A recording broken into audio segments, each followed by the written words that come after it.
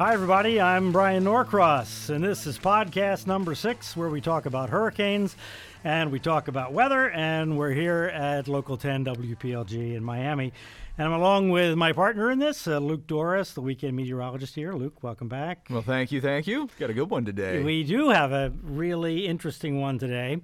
You know, anybody that's been around hurricane world for very long, just on a very subjective level, kind of knows that hurricanes come in clumps. It seems like they go bang, bang, bang in a busy year. Yeah. And then suddenly it stops. And it might stop for a week. It might stop for 2 weeks. And then there might be another little clump. You sort of, just kind of feel that having done it for a long time. Mm-hmm. And so the question has always been, I remember thinking this very clearly, why in the world would it do that? Because the ocean temperature didn't really change. The atmospheric pattern didn't really change that much. Then when they were kind of going bang, bang, bang, and every little wave would generate into some kind of tropical storm or hurricane, and we were constantly having to follow them. So there must be something else going on. And indeed, we're going to talk about today those mysterious forces in the atmosphere called the MJO and Kelvin waves and whatever else, and how they affect hurricanes and hurricane forecasts.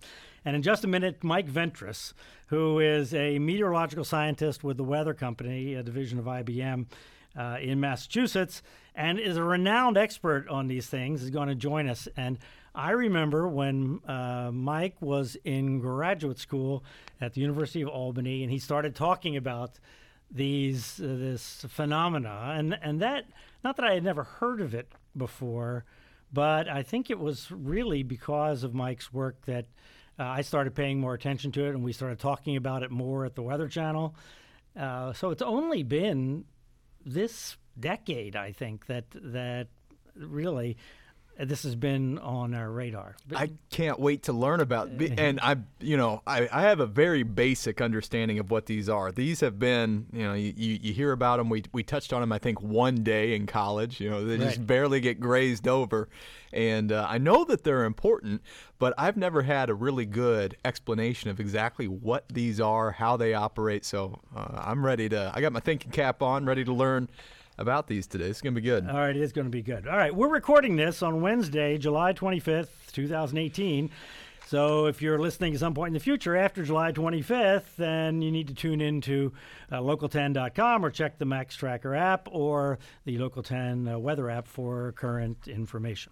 And this podcast is sponsored by your neighbors at the Miccosukee Tribe. Visit them at miccosukee.com. Find out everything they have going on, and thanks to them for helping us out with this. All right, Luke, the tropics continue passive. Yeah. Couple interesting things. One is you were talking about the feature that's in the Western Atlantic right now. There's this 500 trough, this inverted trough that looks like it's going to roll westward. I'm curious to see what happens at the end of the weekend, early next week with that as it emerges across Florida and gets out into the eastern Gulf of Mexico. You have any thoughts on what maybe everything else is so quiet? I'm looking, way out into early next week, and the Gulf is so warm. Yeah, well, the Gulf is always warm. So sometimes the Gulf is warmer than normal, but the Gulf will always support tropical systems, even in years when it's below normal. It's always well into the 80s. Sometimes it's in the mid 80s, sometimes it's in the upper 80s, right? But so that's not an issue. So I don't, the question is, if you're going to have a tropical system develop, you need some sort of mechanism to get it going, something that has to get it spinning. And in the Gulf, there's been so much shear because there's been this upper level low, more of a September-ish looking thing. Looks like a late September feature dipping down, the jet stream dipping all the way down into the Gulf. Now, that's supposed to slowly lift out. So we'll see. I haven't seen any sign that anything will develop out of that. And it looked like it was going to get kind of mixed up with that big upper level system that's causing all the rain up and down the East Coast before it has a chance to do anything. So the weather pattern over our part of the Atlantic is so abnormal for tropical season right now. Not that nothing can't develop on the bottom end of all that, but we don't see any sign of it.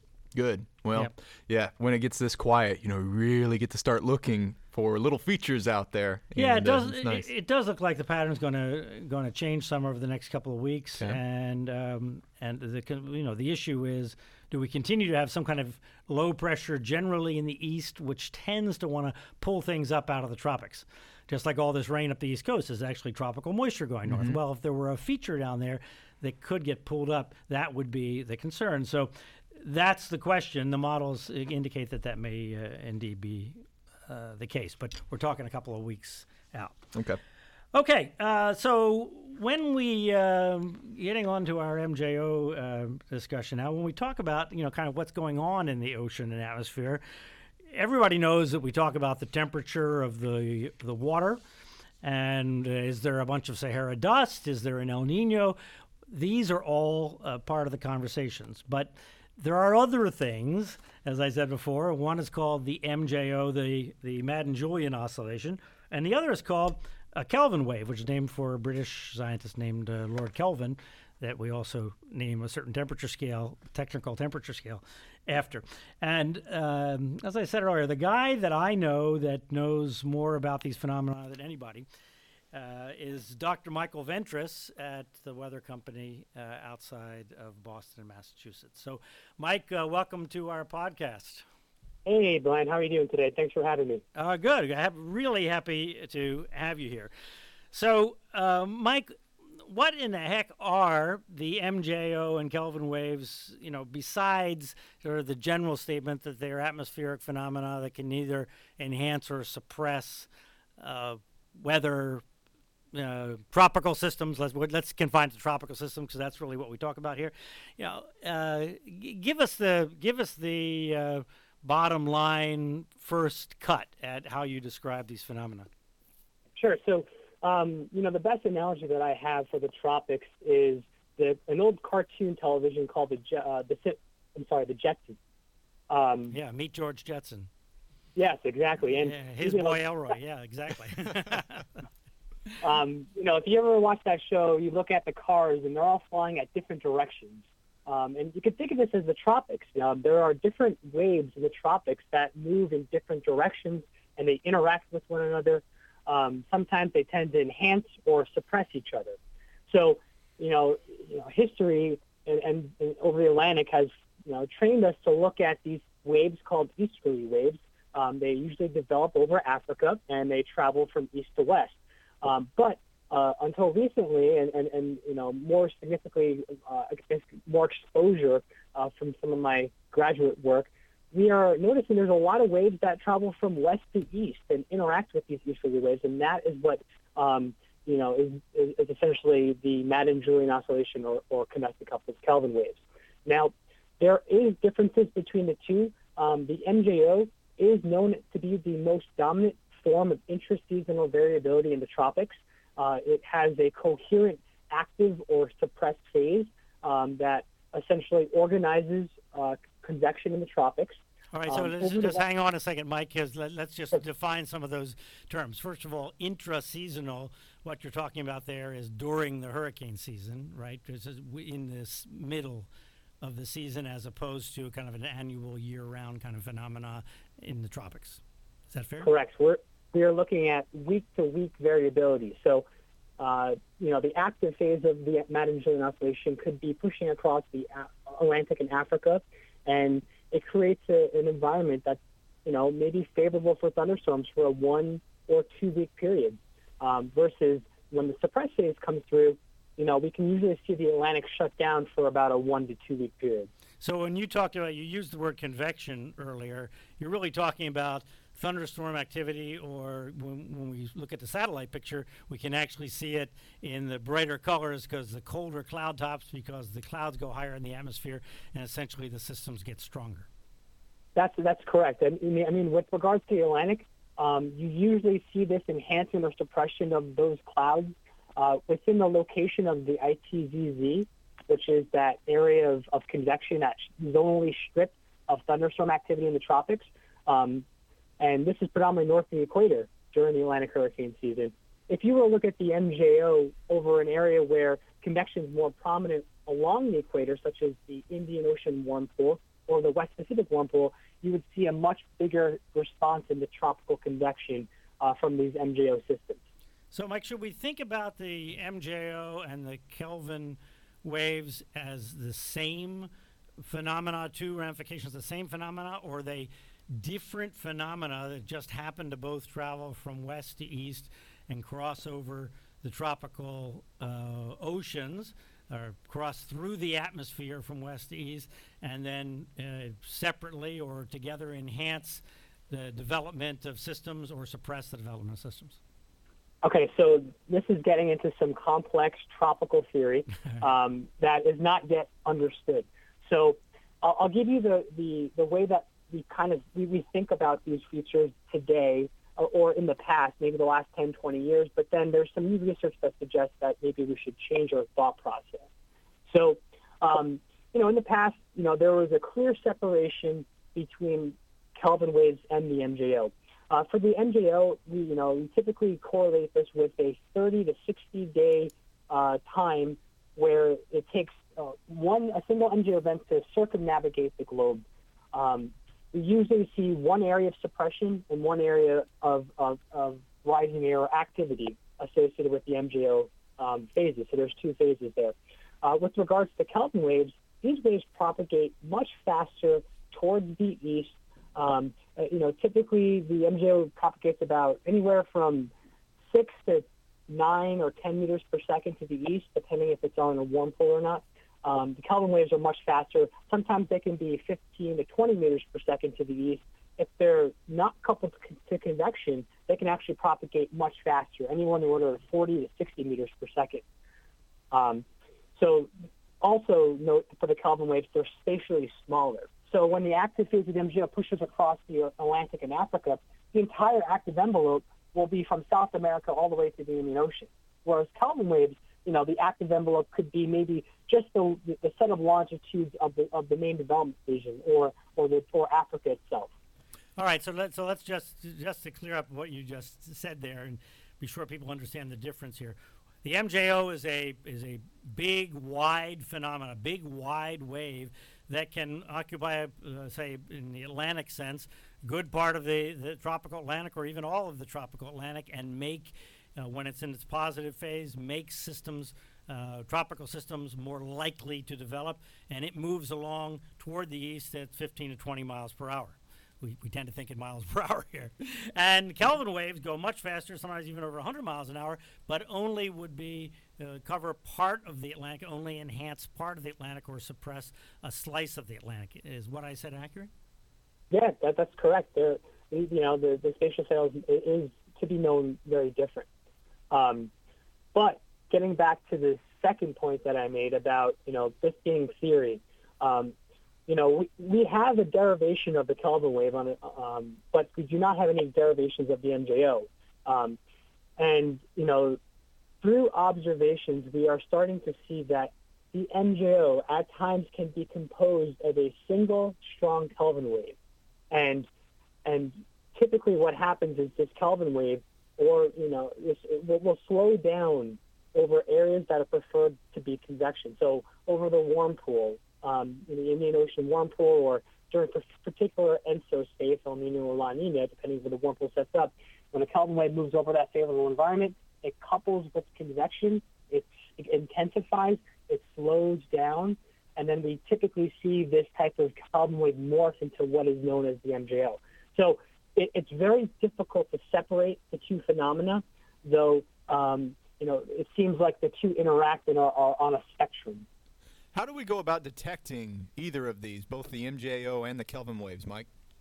Yeah, so the most common way, is still in the industry is through the MJO is through the Wheeler and Hendon RMM index, and that was created in 2004. It's commonly associated with the MJO phase space diagram.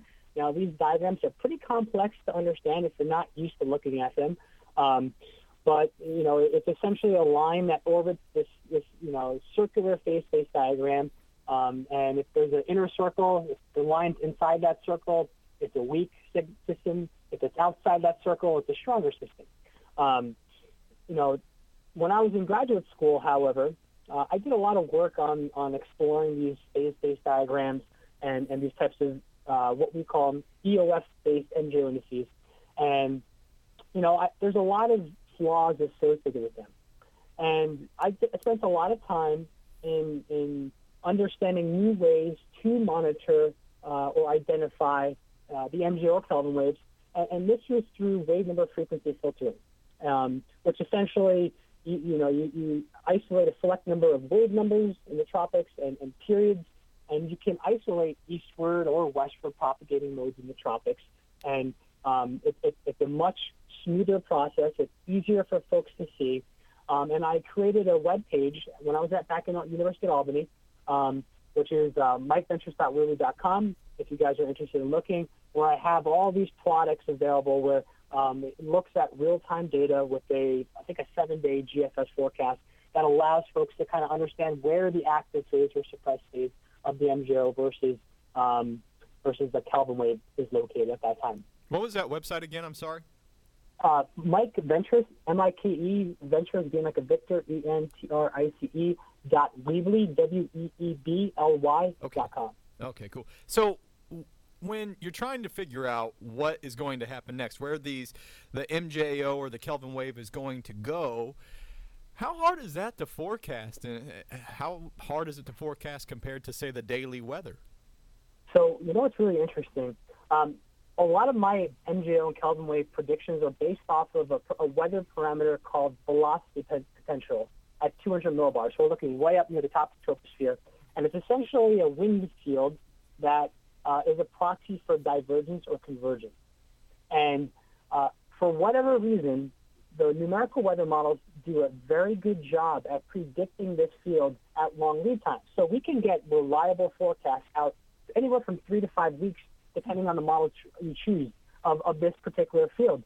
I'm not sure of the reason why there's all this enhanced predictability of this field, but it does give us a good estimate of essentially where an active phase, an MJO or suppressed phase, et cetera. There's other things that project on this field like El Nino or La Nina as well. So it can get a little bit more complex when the two modes intersect, but there are reliable ways to make, this field is a reliable source of data that gives us some sort of enhanced predictability in predicting the eastward propagation of Kelvin wave MJO.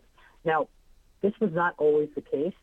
The big enhancement of predictability happened after I believe it was 2010 or 11 when the GFS was updated to a 4D VAR simulation scheme.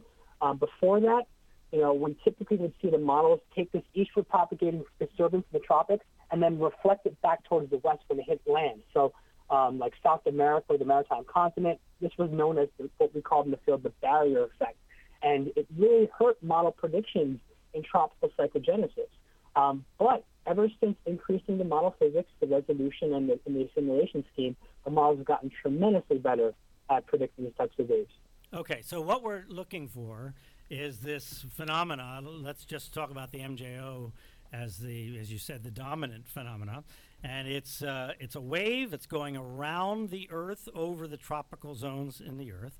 And what we want to know really is when is it going to come over the Atlantic and therefore enhance activity in the Atlantic, so that if there were a tropical disturbance that got started spinning, it would, if it were present in its active phase, it would mean that it would enhance that development. If it was in its suppressed phase, it would tend to squish that development. So what we're most concerned about, obviously, is the active phase and the enhancement of tropical depressions or tropical storms or hurricanes. So, Mike, as we've looked at it this year, we really haven't seen in the Atlantic, unless I missed it, some kind of significant effect from the MJO. Or maybe I should just ask you, what has occurred with the MJO this year? And as you look ahead into the forecastable future, what do you see developing? Yeah, sure. So there actually was a fairly robust MJO passage across the tropical Atlantic. It occurred during the late June timeframe, the latter half of June, and we saw a couple tropical cyclones spin up while this MJO active phase was passing. So that was during the Beryl? During, is that what it Beryl was? and Chris, that's correct. Oh, really? Okay. I missed that. Okay. Yep. So, the good thing, if you go back to my webpage, there is an archive of the, the last, I think, 60 or 90 days. You can take a look at it. So there was a passage of the MJO active phase. And then over the last probably 2 to 3 weeks, we saw the MJO push across the Pacific Basin. And now it's currently located just east of the date line, the active phase.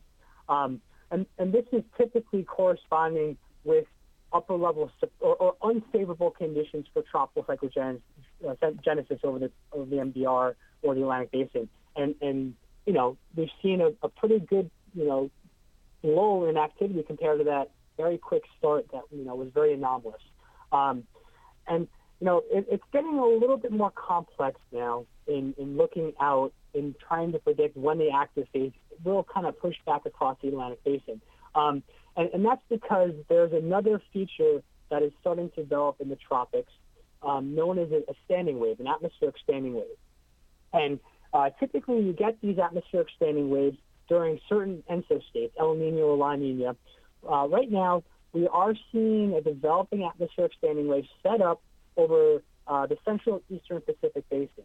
And that is associated with an atmospheric coupling to El Nino conditions in the Pacific Ocean. That's the water warming in the kind of central eastern Pacific that's creating rising air there, is what you're saying. That's correct. What happens is where that area is warm and warm enough to support convection, that convection just sits there now and stays there for the entire season. And there's a response in the atmosphere that sets up a big global circulation cell that is essentially rising air right where that convection is and divergence aloft. And what that typically does is it changes the circulation over the Atlantic Basin that typically enhances your upper-level westerly flow and increases your low-level easterly flow. And that's an ingredient that is not really good for tropical cyclones. We call this enhanced vertical wind shear.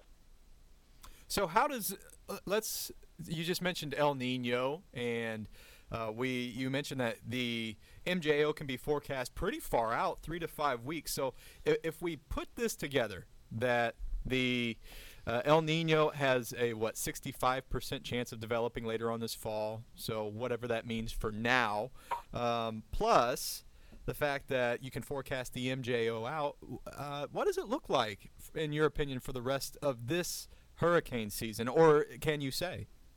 Yeah, so typically, the government is slow to name or to declare an El Nino or a La Nina state. We actually see El Nino or La Nina evolve much quicker than what CPC declares in the atmosphere.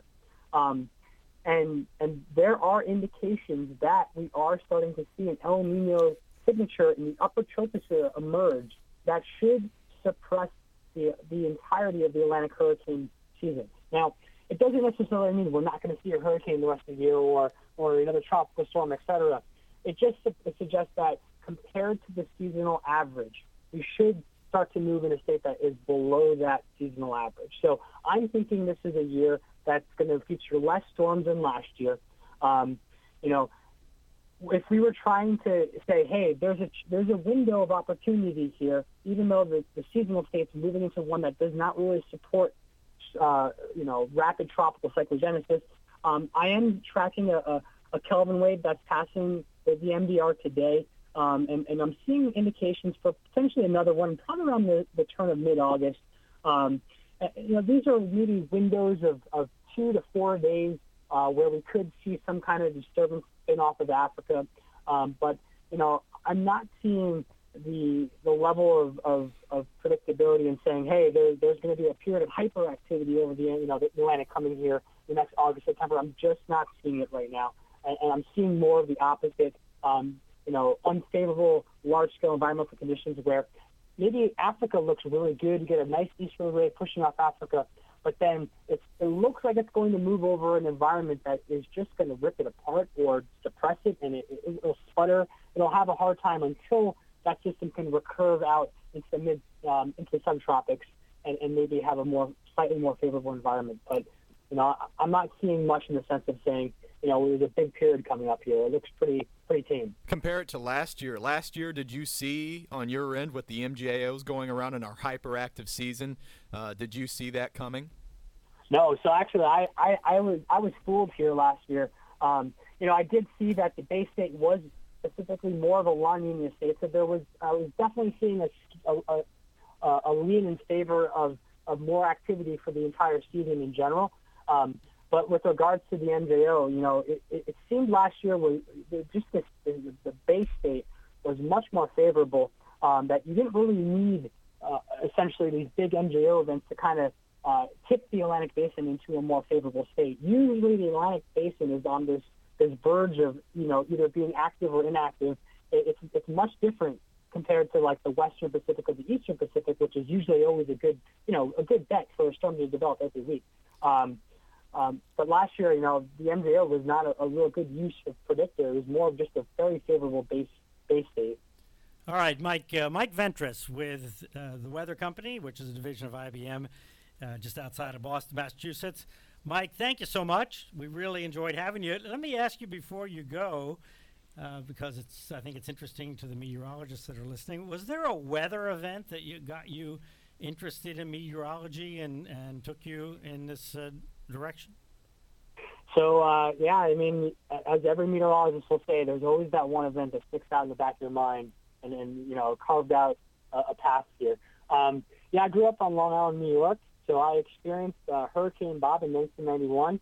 It was just a Category 1 when it hit Long Island. I wasn't alive yet for Gloria in 85, but just seeing some of the high winds and rain that we got, some of the trees that knocked down, I thought they were very fascinating. And that was, that was it. That was the storm that kind of sparked my interest in the tropics, and here I am today. Yeah, I remember Hurricane Bob very well. I remember Buzzards Bay on Cape Cod, and it was really a disaster up there as well.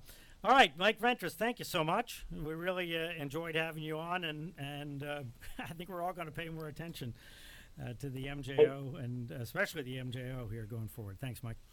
Thanks for having me on, guys. Appreciate it. Nice talking with you both. All right. Take care. All right, let me remind you, this podcast sponsored by your neighbors at the Miccosukee Tribe. Visit them at miccosukee.com. Well, so what we have here is two phenomena, but let's just talk about the MJO, which is, if you look at the MJO, the maps that Mike was talking about, it's a big blob. It's like this big blob, and if you throw a stone in a pond or in the bathtub, we see these waves radiating out from it. Then if you take your hand and you move your hand in the water, that makes waves too, and those waves interact, sometimes plus and sometimes minus, right? So what the MJO, we have to think of it as a wave that propagates, but not the normal way that we think of things coming from Africa, propagates really from Asia toward the U.S.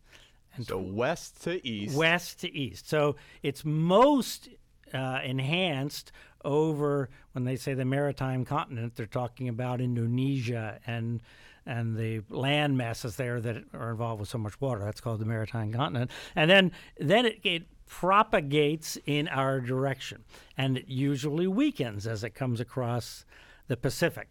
But then if you have an El Nino, which means you have this pool of warm water in the Pacific, has all this rising air, sometimes it's hard to see it as it passes that. That's what Mike was saying, because that sets up its own circulation phenomena over the tropics. So let's forget the El Nino thing for a second. So here, this wave propagates forward, and it kind of tends to spread out a little bit sometimes. But you can, if you get into watching it, you can see it moving forward over the Atlantic and taking a month or a month and a half, and Mike says up to 2 months, to go all the way around the Earth, moving at 15, 20 miles an hour. Here's my question. Does it only enhance the thunderstorm potential, thus the tropical cyclone potential, when it collides with an easterly wave? Or does it not necessarily have to have that easterly wave, and it's this, big blob of, I assume, enhanced showers and thunderstorms? No, it's not. That's not the way to think about it. The way to think about it is a phenomenon moving in the atmosphere. And maybe it's easy to think of moving high in the atmosphere, even though it does involve the whole atmosphere, that encourages air to rise. So it's a wave just like an upper-level trough would be. Kind of think of it like that, okay. Yes. But propagating the other direction that encourages air to rise. Gotcha. So when you have a disturbance and the air is rising, the more that it rises and the faster it rises, the more likely it is to spin up into something. All right? So that's why it can enhance the development of tropical systems. Okay. So on the backside, after it passes, you get your suppression, I would assume. Then eventually there's a suppressed where it discourages rising air. So you get this little plus or minus factor that gets built in because of these phenomena. And the Kelvin wave is kind of a mini MJO that moves faster. Or the MJO can be over the Atlantic for some week or two, where a Kelvin wave would only be over the Atlantic for a few days.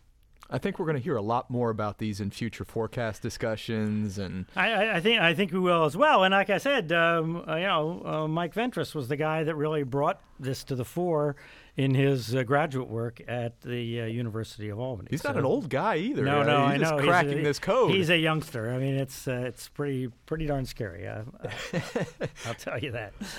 All right, so that was interesting. So we decided to.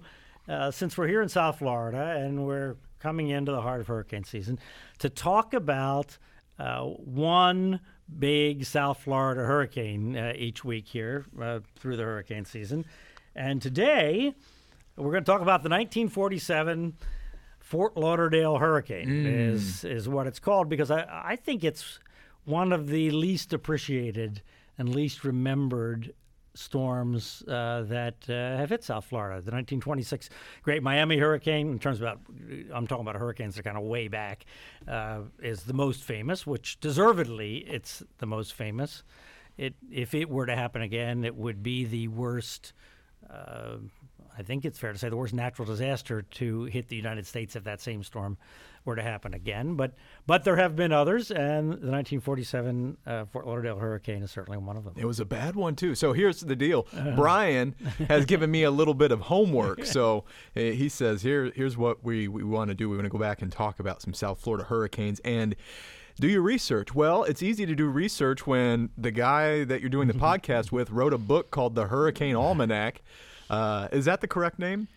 Yeah, the Hurricane Almanac. Yeah, check it out. This is well, except that it's. I have to put a quick disclaimer on this because that's a 2007. I wrote that in 2006 and 2007, and my intention was to do it every year, and then things intervened and times changed. In any case, the 2007 Almanac, obviously. I wrote it based on what I knew in 2007 and what was available in 2007. Well, since then, there's been a terrific project by NOAA. It was honchoed to a significant degree by Chris Lancy, who we had on the podcast here, right? Where they've gone back and re-examined all the data of past hurricanes. So that was not done in 2007 for many of the prominent hurricanes of the 20th century. And so not all of the information in the almanac is the best information available today. It's not drastically different, but some storms, and this is one of them, that when the reanalysis was done, they lowered the top winds that they think hit Florida, hit South Florida here, hit Broward County and southern Palm Beach County especially. They lowered that estimate. Because, and there's a whole reason based on and the observation there at the Hillsborough Lighthouse, Hillsborough Point Lighthouse up there.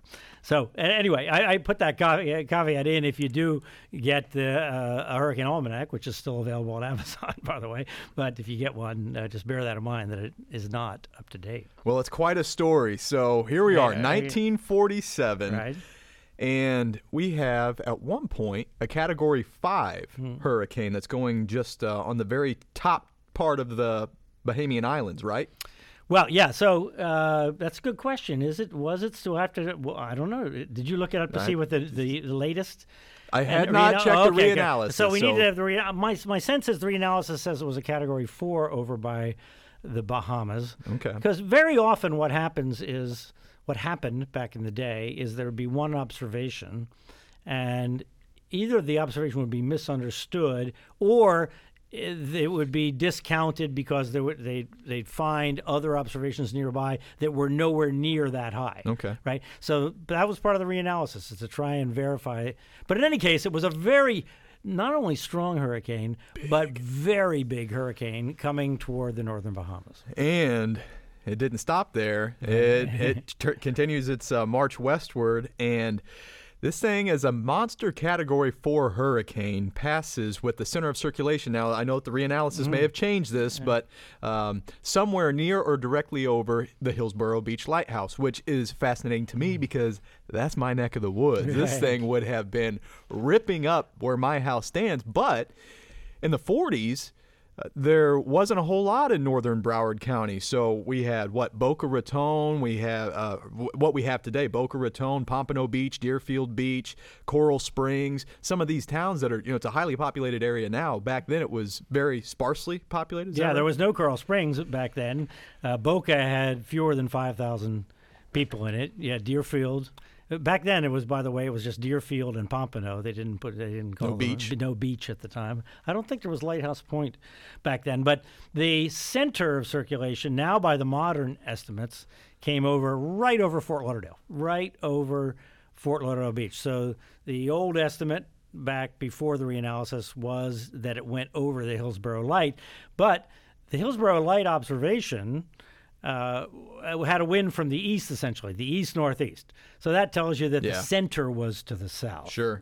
Right. Well, speaking of the actual lighthouse and the measurement that it took, an interesting thing there, where it, for one point in time, which has since been adjusted, it had the highest sustained wind speed ever recorded with a landfalling hurricane. Now, there have been higher gusts with Andrew and you say other storms, but the highest sustained wind speed, which is over the course of 1 minute. But no, that was different. The 1 mile. This is really interesting. Listen to this. I'd never heard of this unit of measurement for wind speeds. It's a mile of wind. It's a length of wind that Bryan explained. Tell us about that, Bryan. Okay. Well, so this was, if you go back and look at the original records, it is interesting, and this is why it's so easy for records to be misinterpreted.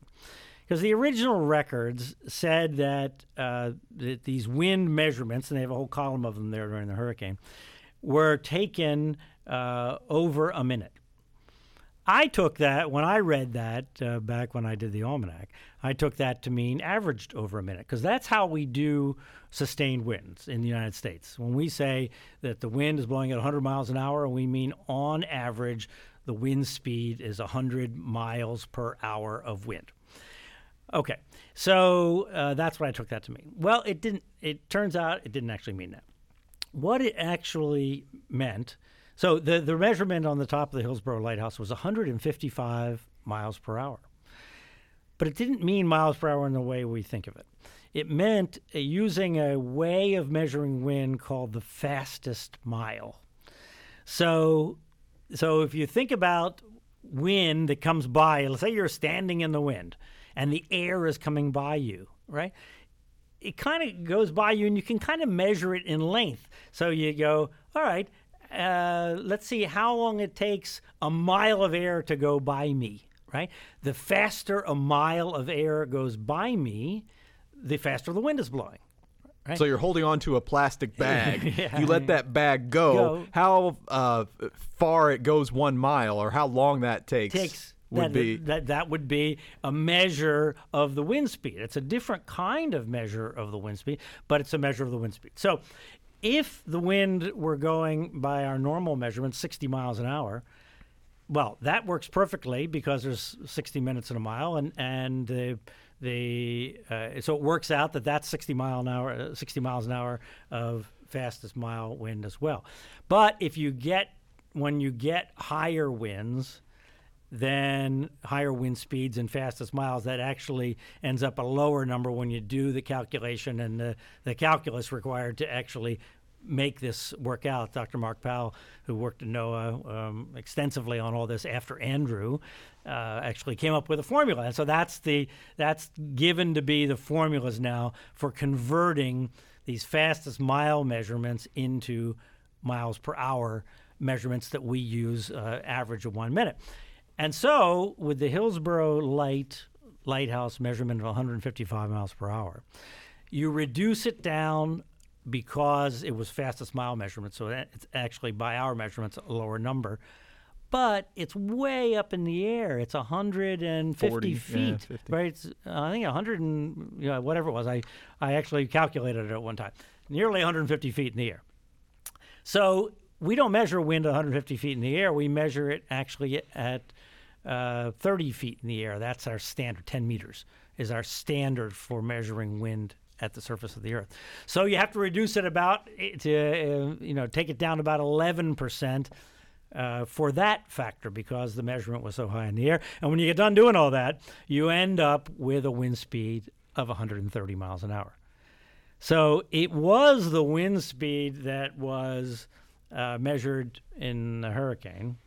But when you correct for it to figure out exactly by so you can compare one storm to another, 130 mile an hour wind is what that is equivalent to by our normal measuring standards. So that's what was given to be the top wind in the hurricane when it hit. Still a bad mamma jamma. I mean, Yeah, 130 is that low Cat 4? Where does that Yes, fall exactly? So that low is Cat 4. it's another change.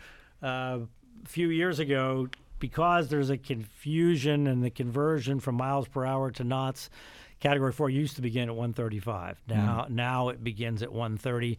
It's just there's less discussion about just converting knots to miles per hour to kilometers per hour in different places in the world, so it's uniform. So yes, 130 miles per hour now counts as a Category 4. And it wasn't just a windstorm. It brought an 11-foot storm surge from Fort Lauderdale to Palm Beach, a really big storm surge, long path to have that storm surge. And they also got it in Miami Beach, which is odd since the center of circulation would have been north of there. But I guess it got it on approach. Is that what happened? Well, I'm not 100% sure. The newspaper articles at the time talk about the storm surge affecting the hotels along Miami Beach, but obliquely. So I'm not, and there are pictures really at Hall River Inlet, technically called Baker's Hall River is what they called it back then, but at Hall River Inlet there are pictures of the waves crashing on the ocean side, and part of the highway is washed out. A1A is washed out north of the bridge.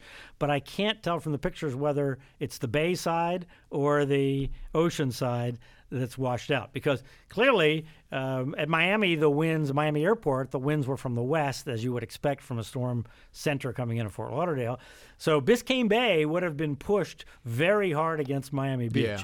And I don't think there's any doubt that the west side of Miami Beach and all those beaches there was underwater from that storm surge, but I have not seen real clear records of how high it was and what the damage was caused by, because they said the Miami Beach in Miami-Dade County, Miami Beach was the most damaged part of the county, bearing in mind that many of the other parts of the county, the suburban parts, didn't exist in any significant way like they do now. I mean, Sunny Isles Beach or Aventura and all these kind of places that would have been closer to the storm center didn't have big high-rises, and all that didn't have any high-rises in 1947. So Miami Beach was the developed place where damage could be done.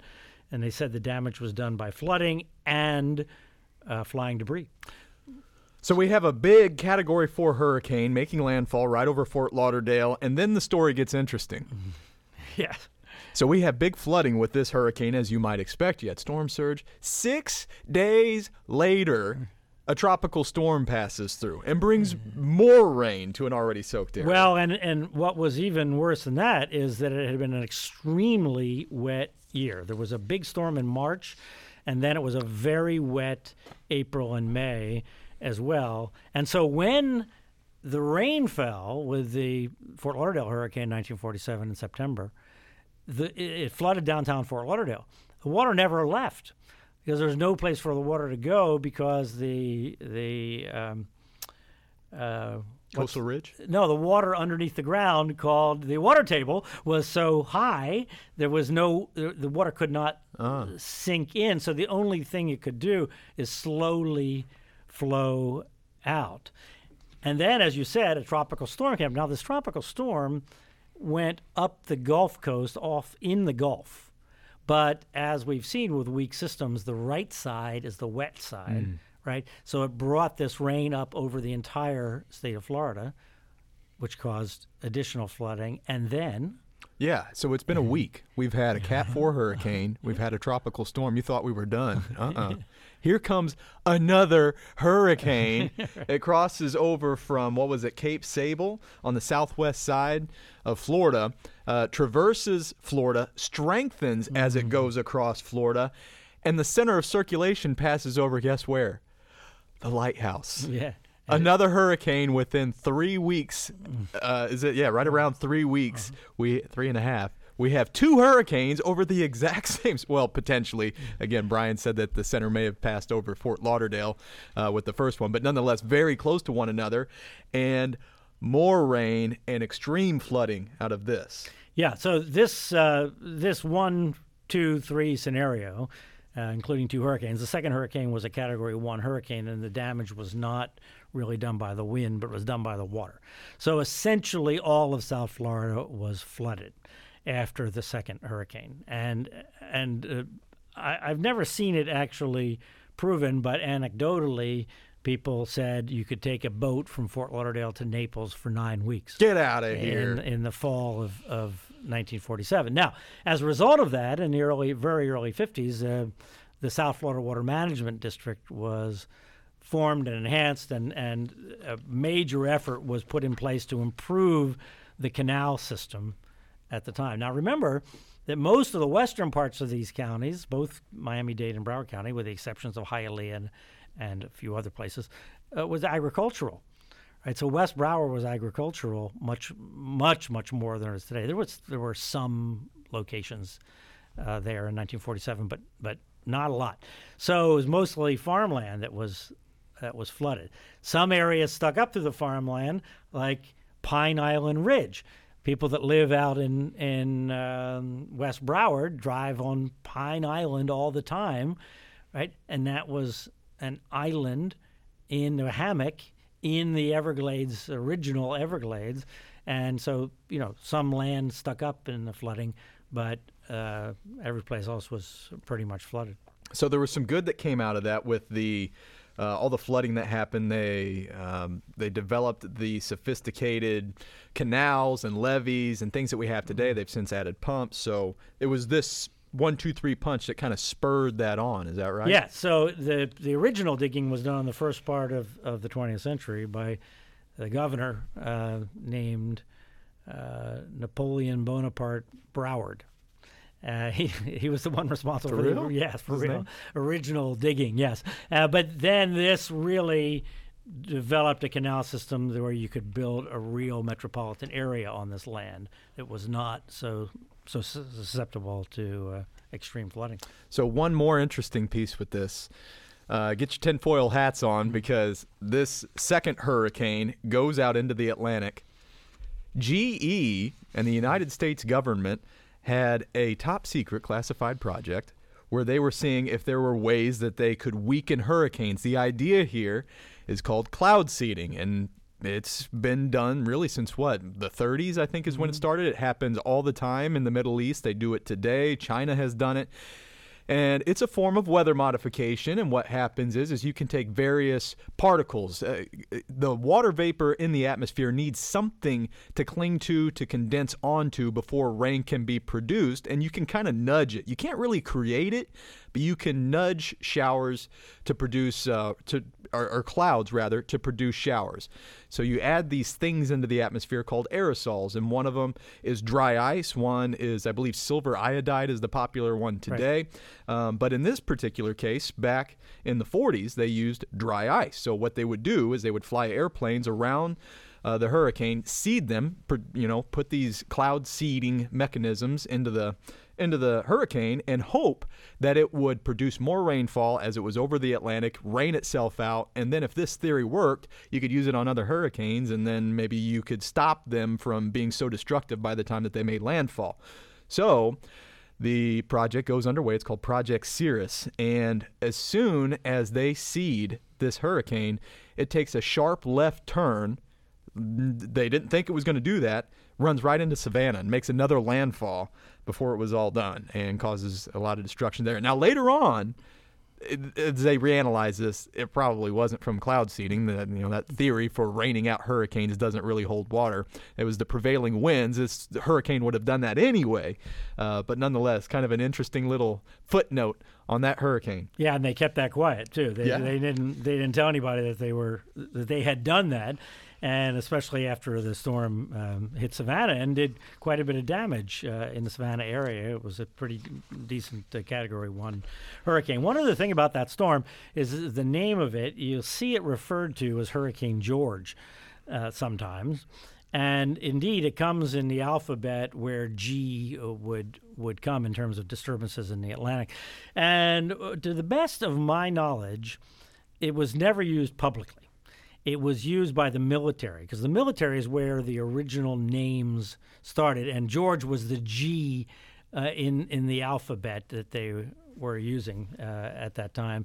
And then in 1950, eventually they started making those names public. The first one was Hurricane Fox, was the F. They didn't actually, during the storm, while the storm was happening. So they would refer to these after the fact. They'd use these military names after the fact, before that. But Hurricane Fox, the San Juan Weather Bureau's forecast advisories on Hurricane Fox actually had Fox in them for the first time. Huh. And then that's when they were using the Able, Baker, Charlie, Delta military letters to name the storms. And they did that for from the 40s, they did it internal in the military. They did it up through 1953, or 51, 52, and then they started using female names in 53. Oh, I thought that they had started with that. I thought that the guy that was, in charge at the time, named him after past girlfriends or wives or something. Oh, no, that goes back to Australia in the 19th century and how those original names were done. But the modern names came out of the military because they had multiple storms going at the same time, and to keep track of them, they gave them these. They're designations. They're really not names. It wasn't until 1953 that human names were, for the first time, attached to hurricanes, and that was done by the National Hurricane Center. Okay. So interesting. All right, I guess we're actually a little overtime here. So, all right, thanks everybody for staying with us here. This podcast is sponsored by your neighbors at the Miccosukee Tribe. Visit them at miccosukee.com, and thanks to them very much for their support and making our podcast possible. And thanks to you for listening this week. We'll be back next week. On Wednesday, we'll record it again. It'll be another, I guarantee you'll like it. It'll be fascinating. So until then, have a good week, and talk to you then.